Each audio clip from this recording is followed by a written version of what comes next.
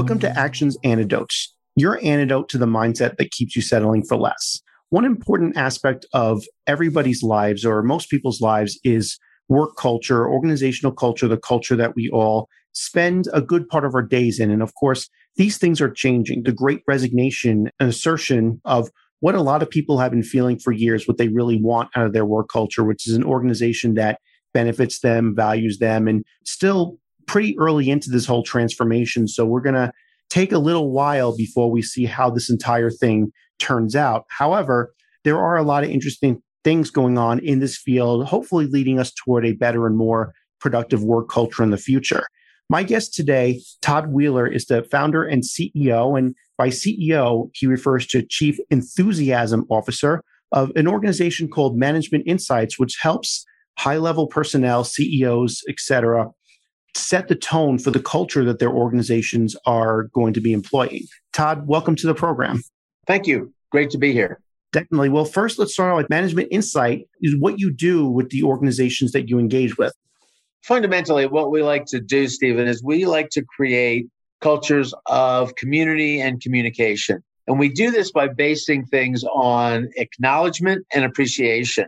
If an organization does just those two things, they will, in fact, be able to maintain and keep people. People need to be listened to. They need to be heard. They need to be appreciated. Oftentimes, I've gone into companies where they've got an open door policy. They've got suggestion boxes throughout. Nobody ever reads the suggestions or does anything about them if they have read them. That is not an open culture. I have been working in and around culture for about 30 years now. And it comes from a space of trying to understand why things don't work in organizations. The famous consultant, whose name is escaping me, says that culture will eat strategy anytime. If you don't have the right people to execute with the right attitude, it doesn't matter. Peter Drucker is who I was thinking of. Peter Drucker is the founder of organizational and management consulting. The whole idea behind it is you've got to have a lot of these things working in alignment. Culture to me is the foundation. I look at what I call the non-financial aspects of corporate performance: strategy, structure, leadership style, all based on where the organization is in their stage of development. So with the culture piece added to that as a foundation, that is really what's going on. I've always said that the soft skills are the hardest skills. My tagline for my organization is it's simple, but it's not easy. If you have to hack your way through a jungle and you have a guide who knows where you're going and where the crevasses are and where the rivers are and what you're going to need to get to the other side, it's a lot easier than just hacking your way through the jungle. Many organizations start out without a clue about how to do what they need to do. You start out with a discovery. So I've got this great idea. My generation and generations before and after, what we were always told was put a plan together, put a plan together, put a plan together. My belief is that is 100% wrong. If you come up with an idea and put a plan together, you are missing two key steps that have to be done with guidance and with intention. The first step is discovery. Got an idea. What do we need to make this happen? So that's the what. What do we need to do? What are the elements? Yeah, we need finance. Yeah, we need marketing. Yeah, we need operations. Those are the big three, by the way, and everything else are derivatives of those. Everything else can come under that. Of those things, who are the people we're going to need? How are we going to get it done? And then what's our time frame? The second step is once you've got all of these things, and this can fill a wall with sticky notes, is prioritization. What are the most important things we need to be doing now? So prioritization has a time component, has a manpower component, it has a finance component, it has a human component. All of these things need to be thought about and talked about for you to assure the success of an organization. Now that you know what you're going to do and the priorities in which they are being dealt, and there are historic things that show what should be done first. I've got whole theories about that. But each individual organization is different. If it's you starting a company by yourself, there are steps that you need to take. If it's you starting a company and the first thing you want to do is build a team, there are steps that you can take. What are the roles and responsibilities? How do we want these people to come across? Who are the people? And I don't mean who are them Steve and Jay that I need for this job. It's what are the roles and responsibilities that these people will need to fulfill. So now that you have prioritization, which is a challenge, and I find it to be, after working with baby boomers, Gen Xers, millennials, and Gen Y, all of these generational aspects of people and human nature. I'm a human nature guy. I'm a culture guy, but strategy and structure are also key. Once you understand what those things are, you can then, in fact, move forward. Once you've got the prioritization and once you've got this figured out, now and only now can you focus. Focus is the third step. What happens is people say, I'm so busy, my plate's so full, blah, blah, blah. Well, one thing I do is I provide bigger plates, first of all, so things aren't so full. But now that you've understood what you're trying to do, what the priority is, now and only now can you focus. Because if you're focusing on the wrong things, you don't get where you want to go. We're making great time, so don't tell us we're going in the wrong direction. Yeah, that's exactly what I was thinking about when you were talking about that. And so do you typically engage organizations at this seed stage when people are beginning with their ideas, or you often find yourself coming into organizations that have already, say, made good time, but driven in the wrong direction? Or they could be making great time and going in the right direction. And they just want to understand what the key elements are so they know what to be focusing on and how to do it. There are hundreds, if not thousands, of areas of focus that you can look at. Based on your question, I've worked with both. I've worked with startups. I've worked with early stage companies. I've worked with growth phase companies. 5 years ago, I was called out to Zappos. Zappos has been renowned as the leading customer service company in the world. And their customer service ethos is very simple. Their customer service ethos is based on the most simple of things. We'll take anything back. That's their customer service. Very simple.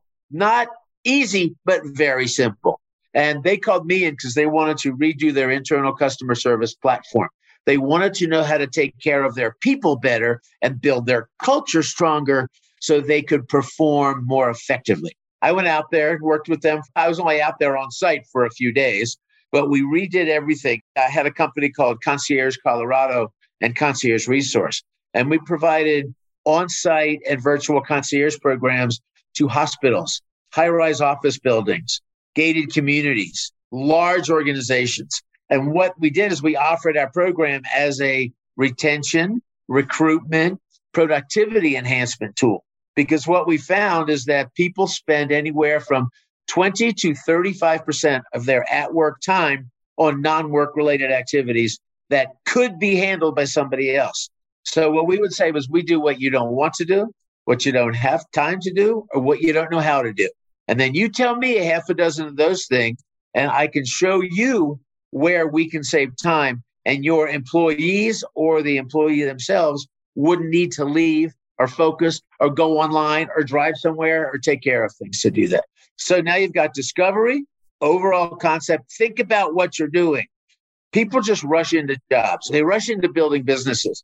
The numbers haven't changed since the SBA started doing the research. Since about the 60s, they have found that 60% of all businesses fail in the first 5 years. I had heard some higher numbers than that even. Well, that number hasn't gone down. The reason you have higher numbers than that now is because more businesses are actually starting. So therefore, more businesses are starting, you're going to get more failures. And are you observing any trends? Are people more aware of that now than they were in the past? Because you've been at this for a little while. Are these trends moving any direction, or is it still the same? These are the things that people tend to ignore. I don't think people are any more aware of it at all. Let's take the cannabis space, for instance, which is big in Colorado. They've got an idea. They don't have any idea what it takes to start and run a successful business. None whatsoever. They think, hey, we've got a product that everybody wants. There's a long way from success between we have a product everybody wants and having a business that is successful. I have not seen any increase in the consciousness or awareness of the true things that are needed to start and run an organization. Anyone out there listening who has an idea and you go through the will it fly exercise or anything else and decide, I am actually going to pursue it, what is the very next thing someone should be thinking about? Well, first of all, maintain the pumpedness, maintain the enthusiasm, ratchet it back to keep that enthusiasm in line and not necessarily in check, but then start looking at the key critical component of building a business. Like I said a few minutes ago, there are only three elements to a business: marketing, finance, and operations. I mean, if you say, well, what about distribution? Operations. What about manufacturing? Operations. What about finance? Finance. What about fundraising? Are we a VC target? Are we looking at friends and family? Are we looking at angel investors? How do we do it? Are we going to be funded? Are we going to try to do this bootstrap? There's so many things in the discovery phase that you need to prioritize. The reason of doing discovery is to prioritize. The reason to prioritize is to go into the thinking phase, which is prioritization and focus. You also talk about some of the things you're observing with work culture and trying to set up the right culture. Is this something that people need to be thinking about, say, right at the seed stage, or is this something that organically develops that oftentimes you need to come in and make a transformation or a reassessment as you start hiring people and growth? It doesn't organically develop. It develops poorly. You have to have some kind of idea of what you want. I break culture down into 12 specific types. I'm not going to name them all, but entrepreneurial, sales, traditional, humanistic, political. There's a lot of things that work and a lot of things that don't. You need to understand it. I have heard so many people say, I want my company to feel like a family. I say, absolutely not. And why is that? How many families have you ever been familiar with in your life that aren't dysfunctional? Name one. Yeah, I mean, there's definitely people that come to mind, but also from an outsider perspective, you don't know the dysfunction of a family. And if you're not part of it, you don't even see it. So if you are part of a company, are you part of the ability to see what's going on in the family? If you're part of a company, you should be. But I honestly feel like there are some companies with certain hierarchies and bosses that feel like they're protecting their employees from things that those employees end up not even seeing what's going on at the higher levels of the organization. A less than open book policy, helicopter executives, helicopter moms, yes, absolutely. So culture needs to be understood. What do we want to do? How do we want to do it? How do we want to do it? How do we want our people to come across? How do we want them to feel when they work here? How do we want them to behave when they're here? How do we want them to represent our company? One of the things that I create is what I call a service excellence manifesto or a service excellence commitment.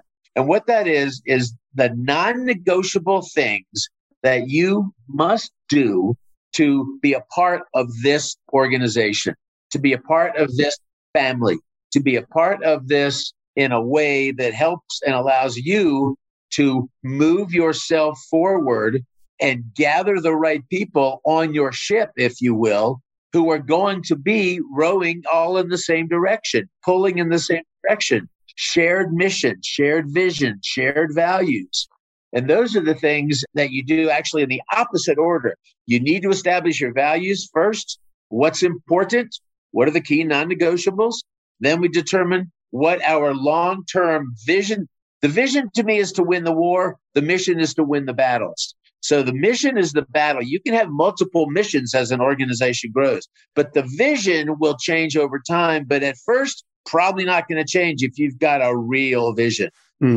These considerations for cultures, I feel, is something that has been historically neglected or historically not thought about. Do you see any tide turning on that? Do you see more organizations, especially with the Great Resignation and having struggled, like we're struggling to keep people having to say, rethink and say, okay, we need to say, this is what our vision, this is what our organizational culture is going to be, or your manifesto, this is what you need to be on that ship. And you're a part of it. Let's take that question in a couple of parts. I have seen an incredible shift in cultural appreciation and the importance of it. I was laughed out of boardrooms in the 90s, bringing up the importance of culture and how people feel and how you treat them. Are they acknowledged? Are they appreciated? Those are the two big things. Acknowledgement and appreciation are absolutely huge. And again, there are myriad of things underneath each of those. First of all, when you say acknowledgement, appreciation, How does somebody like to be acknowledged? Are they the guy that wants the trophy in the front of the room at the big awards ceremony? Are they the guy or the gal that they want the CEO to come up and put their arm around and quietly go, great job, that was amazing? How are they appreciated? The second or third thing in the strategic manifestos was ask your people. They will tell you. There has been an extraordinary shift in the value of culture. Has it really changed much? I don't think so, as is evidenced by the great resignation. Hey, I can work from home. I want to work from home. I need to have the flexibility and the understanding that I can do this. Well, then you better find a company that acknowledges and appreciates that and puts it into action. Otherwise, it's just self-flagellation. You're not going to get anywhere. So people that want that acknowledgement and appreciation, that is where this idea that some people will say, I want flexible work hours, or I want to not be micromanaged. I want unlimited PTO, or people not paying attention to every hour. Or the opposite. I need to work with a team where I can come in and sit with 6 people every single day for 2 hours. You got to realize it's both sides. One of the things that happened at Zappos a couple years ago, Zappos adopted a management system called Holacracy. It's a totally flat organization, even flatter than it was. When they adopted that, they lost between 20 and 24% of their employees. Huge. Now, that's not unusual. The reason is twofold. Some people need bosses. Some people need to have bosses. So when you eliminate that type of hierarchy, the ones who need bosses don't have them anymore. And the ones who want to be a boss aren't a boss anymore. Yeah, because holacracy means no bosses, no subordinates. Everything is just completely flat. Is that correct? Right. You can have a new customer service guy sitting at an executive roundtable meeting. So that makes sense. And so what you're saying is that although there are some aspects of work culture that are toxic in any situation, there is no one right way. Are you saying that more needs more of this radical honesty that you talk about, or this transparency where people know what the work culture is and they know what they're getting into and find the one that meets those needs that you have? Can influence it and be a part of it, acknowledged and appreciated. My other question about acknowledgement and appreciation is, for all those solopreneurs out there or people on whatever part of their quest is that something that also implies internally? Do we need to acknowledge and appreciate ourselves? 100%. That's the shortest answer I'm going to give you. Some questions are just like that with a short answer. And so how long have you been at the organizational transformation game? I know how long have you had Management Insights? And I know you've had some other experiences before that, but it seems like you've had a good number of experiences where you can observe a lot of these trends that are going on. Well, I've always been in and around service businesses. I started Management Insight formally in about 1996. I have always had an interest in organizations. I was the kid in high school who had an extraordinarily good relationship with my mom, single mom. We were a team. I realized at a very young age that this was a woman who was smarter than me, had a lot more knowledge than me, was much more experienced than I was.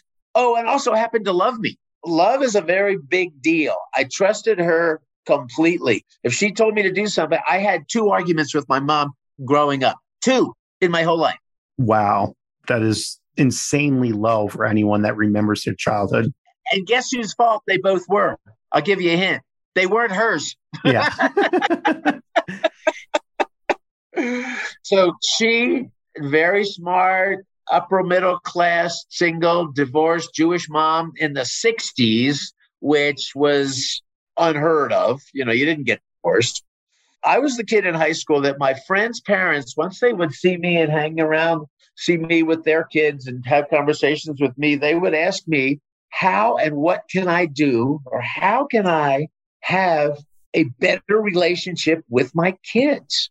How can we have a relationship that would approach the kind of relationship you have with your mom? When I was first asked this question, starting at about 16 or 17, I didn't have a clue. I had no idea. You know, what do they say? A fish in the water who is thirsty needs serious professional help. I mean, I had no idea. I didn't know how good I had it. And we grew up one step above food stamps. Like I said, single mom. My mom became legally blind in the late 60s. We had a tough upbringing. I went back and I talked to my mom about it. Interestingly enough, that was the answer. So I went back to my friends. How do you have such a good relationship? And I would say, have you ever just had a conversation with your kids about stuff, life, what they're interested in, not making them better, driving them forward, doing what's better for them? Blah, blah, blah, blah, blah. Just if you said, well, no, because I'm the mom or I'm the dad. And then I would go, aha, maybe that's it. I'm just remembering what it was like being a teenager myself and hearing about other teenagers. And oftentimes you're exploring the world and you're just wanting to like talk about it and explore it and be like, I wonder why people act this way in this situation, or I wonder why bullies are bullies or anything like that. Well, I have the answer for that, but yeah, bullies are bullies for one reason: insecurity, period. It's not power. It's not force. It's insecurity. The same thing in dominating relationships. I've done a lot of relationship work with, not professionally, but I've fixed a lot of relationships, and fixing them to me is ending them or helping them move forward. One of the two, right? You've got to take into effect that if you've got somebody who's very controlling in a relationship, they're typically not doing it from a position of power. They're doing it from a position of insecurity. That's interesting. And so is there a way to cure that? Because I had read maybe 6-7 years ago that the top predictors of people's employee engagement satisfaction at work is what's the relationship I have with my supervisor and do I have a best friend at work? And so it ends up being like, what are my relationships with the people around me? So is there a way to fix those? So if someone's insecure and they're acting out of insecurity and maybe they're taking it out on either coworkers or their subordinates, if you want to talk about it in a non-holacracy sense, is there a way to fix that problem before, say, more employees leave because they're just not appreciating that behavior? I'm going to answer that by referring you back to a question you asked before. And that is, when do you establish the culture of an organization? After it's too late? After there's problems? After you've tried to wing it and it doesn't work? And I would recommend this to any individual and any organization. You need to write down and understand, clarify the absolute non-negotiable things that you want in a company and you don't want in a company. And you also need to understand who you are, the absolute non-negotiable things about you. When do you compromise yourself? When do you sabotage yourself? When do you get in your own way? That takes some chutzpah and some guts to do that. Well, it feels like everything that applies to the relationships we have with one another also applies to the relationship we have with ourselves. I'm not going to tolerate this from myself. I got too drunk last night and woke up in a gutter or something, and I'm just not going to tolerate that for myself anymore. Well, I hope not. Yeah. Well, I guess what I'm wondering is, if someone's already in that position where they've already allowed this to happen, they're non-negotiables, whether it's with yourself or whether it's with others in the organization, is there something people can do to turn it around or to reestablish that, like, here's my list, here's what I want, here's what I'm not willing to accept? Just as an interview protocol and not a coaching protocol, I'm going to give you some answers. You want to let it rain. RAIN. R is recognize. First of all, you have to recognize what is going on. Maybe put a real name on it. Am I feeling angry? Am I feeling upset? Am I feeling overlooked? Am I feeling ignored? That's the R. The A is allow. Now that you've recognized it and actually put a name to it, so you've got a little bit of understanding, allow it to happen. Allow it to wash over you a little. These are non-Buddhist, but these are meditative steps so you can work with these emotions and how these emotions work. So recognize, acknowledge. The I is then investigate. Now that it's acknowledged and it's not gripping you by the throat anymore, you can now investigate it. So you can start to say, okay, how is this affecting me? Why is this affecting me? Where is this coming from? And then N is nurture. Now that you've recognized it, now that you've allowed it to kind of wash over you, now that you've investigated it, nurture it. And nurturing it could mean you pull it up by the roots and you get rid of it and you move on to something else, or you think about it more. You are actually working it. It's a process. One of the things is I've taken probably 20 years of sales courses. because it's all about communication. To be able to understand the key things in a sales situation, it's all about asking questions. And before we started live today, what did I do with you? I asked questions. What's going on? What's happening with you? That's who I am, because I'm legitimately interested in understanding who you are and hearing your voice. Well, it's interesting that you talk about that with communications, because a lot of listeners out there will have the same experience as I do, where we still have people who go into sales mode on things and they go right into their pitch. Why do you think that's still so prevalent these days, even though there's so much evidence that it requires a different approach? There's this magic little thing in our psyche. It's called ego. So magical. So people want to be more important, be perceived as more knowledgeable, be perceived as having all the answers. There's nothing wrong with ego unless there's something wrong with ego. That's a simple way of putting it. We used to say, if it ain't broke, break it, right? It has a lot to do with the typical appraisal of what a salesperson is. I got to come in and show you the answer and show you the solution and show you the this and that. And blah, blah, blah, blah, blah, blah. I'll tell you a story about that. The headline of the story is that people don't argue with their own list. So when I had my concierge company, and we were small, we were doing a couple $1 million a year. And, it was a nice 10 people. I loved it. It was great. It was exactly what I wanted. But what happened is I would go in and people would say, yeah, what do you do? Who do you know? And I could get in to see anybody. That wasn't a problem. But I'd say, we do this and we do this and we do this and we do this. It turns out that the biggest things people needed us for. But if I were to say that to you, you would say, well, I have somebody who does that. I have somebody who does that. I have somebody who does that. My wife takes care of that. My secretary takes care of that. And my great response that I learned about that was, and they like it? And I would have CEOs turn bright red and say, no, they don't like it. And it's causing me all kinds of problems. Tell me about those problems. Rather than do that, what I would say to people was, we do, like I said, what you don't want to do, you don't know how to do, you don't have time to do. Tell me some of the things in your life that fall into those three categories, which is basically everything, Yeah. And they would tell me this and they would tell me that. They would say, I need this. And they would tell me that, blah, blah, blah, blah. So when I went in and I gave them my list, they have a place to argue. But when I went in and I asked them about their list, one of the biggest questions that I will ask you is, what's important to you? So speaking of that, I like to give my listeners a chance to get a hold of any of my guests. And so if anyone is interested in having a conversation with you, what would be the best way anyone listening could get a hold of you? Well, I'm a telephone guy, and I would rather do it via telephone. I'm a baby boomer. I'm a little older school. I'm in Colorado, so it's 303-883-8001. My email address is todd@managementinsights, spelled INSIGHT.co, like Colorado. My word is my bond. If you call and you leave me a message, or if I say I'm going to do something, I do it. I mean, you noticed before our meeting today, I didn't have the address for some reason, the credentials. I called you up and I said, buddy, where are we? And that's because that first email you sent, I didn't see. And that's, it's my fault because I've got filters and junk and spam and bleh. Yeah, sometimes it's tough.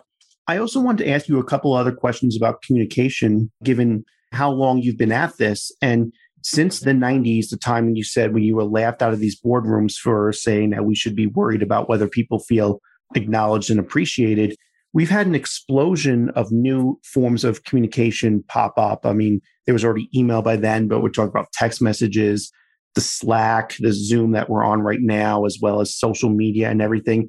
What do you think has that done for our communications? Is there anything that's like improving or getting worse or becoming different about how we communicate with one another? Can I just say yes? Here's the issue. I've actually spoken on this, and I've had this conversation with friends, and I've also spoken on this completely. I don't think this is a connection device. What texting has done is, first of all, it's destroying our language. It's destroying so many languages with all the abbreviations. We're forgetting about punctuation. I mean, come on. punctuation is critical. I think that the opportunity to have enhanced the levels of communication is there. I mean, there was a song years ago about kids. What's the matter with kids today? Why can't they be like we were, perfect in every way? I grew up and all my telephones had tails. They were all wired to a wall. They had a wire coming out. Yeah, they're attached to the wall. When I moved to Colorado, which was in the mid 70s, I was on a party line. You even know what a party line is? I just assume that's like that party limo bus that takes everyone to the concerts at Red Rocks. No, it's one phone number, 4 or 5 different households on one phone number. Oh, it was wow. a party line. Were there parties around it? Did people actually like dance and play music? No, not that kind of party. But I mean, there was multiple parties on one phone number because they didn't have the technology back then. So you'd pick up your phone in your house and your neighbors would be on a phone call. Wow. Yeah. Party line. Yeah. You never even heard of that, have you?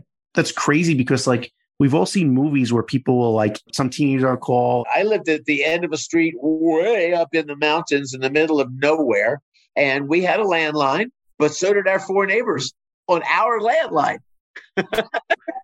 One of the things we take for granted right now is that our communication is available at any minute of any day. You can reach everyone you want to reach via 6 different possible methods. And 6 is probably even underestimating it. You could Slack, email, text, whatever. And it's weird how we have become more disconnected. More people report loneliness and being disconnected than they did before all that. What does it mean to not have that availability? Because we only here in Colorado today know it from when we go backpacking.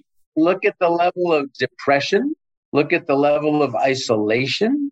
Look at the levels of pharmaceuticals that people are ingesting because of that. The biggest thing missing from our society today, and society runs from the president of the United States to somebody cleaning your toilet, that the thing that's missing the most is community.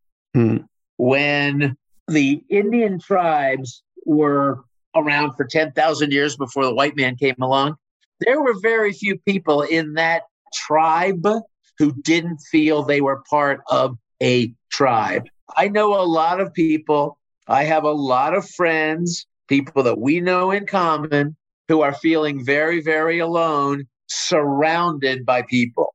They are very alone. A lot of times people don't want to admit that they need help. A lot of times they don't want to step up and say, I don't want to do this or I want to do this. Again, if you can build a culture and a community and communication, I think a culture of community is even more important than what I've always called a culture of communication. Culture of communication and community is structured by acknowledgement and appreciation. See, I always learn as I talk, and as I talk with people like you who have these great questions, because that's how I learn. I don't learn by coming up with the answers. I learn by hearing the questions. Well, that reminds me of this image we all have of like this idea that all these great ideas come from some guy sitting alone on a park bench and that light bulb suddenly pops in when to their head like, oh my God, this, oh my God, Newton, gravity. Oh, I never realized this before. Even if they do come in that sense, are input by a lot of the conversations and discussions that we have with each other. And the last question I want to ask you today is, as far as our culture of communication, our community, whether we're talking about within our organizations, within our work, our entrepreneurial pursuits, or just within our personal networks, what do you think is the number one thing people can do to become better communicators amongst the people around them and feel more and make others feel less like they're alone? Identify who you are, be more of a human being and less of a human doing. Understand who you are. You are does not have any right to control anybody else. People say we should be less judgmental. We have to be judgmental every minute of every day. I have to know where the countertop is. I have to know where the walls are. I'm going to walk into them. I mean, it sounds silly, but to understand where and why you're coming from will help you become more being. You will be much more able to be who you are. Take things in. I was reading something yesterday about a coach, and this coach has got the most incredible ability to, regardless of background, become one with and a part of and insightful and intuitive to his client. Pretty much everyone had some part in creating the space where we are, even if it is with little decisions like, oh, should I call up my friend or should I just scroll on the phone, the devices that you were referring to earlier? Not doing something can be a pretty bad decision sometimes. And also, not doing something can be the best decision you could make sometimes. As long as we're conscious of it. There's an old expression that it's better to remain silent and be thought a fool than to open your mouth and remove all doubt. Yeah, I forgot who said that. I did. That is fantastic. Well, hopefully we all can improve our acknowledging, appreciating, and listening.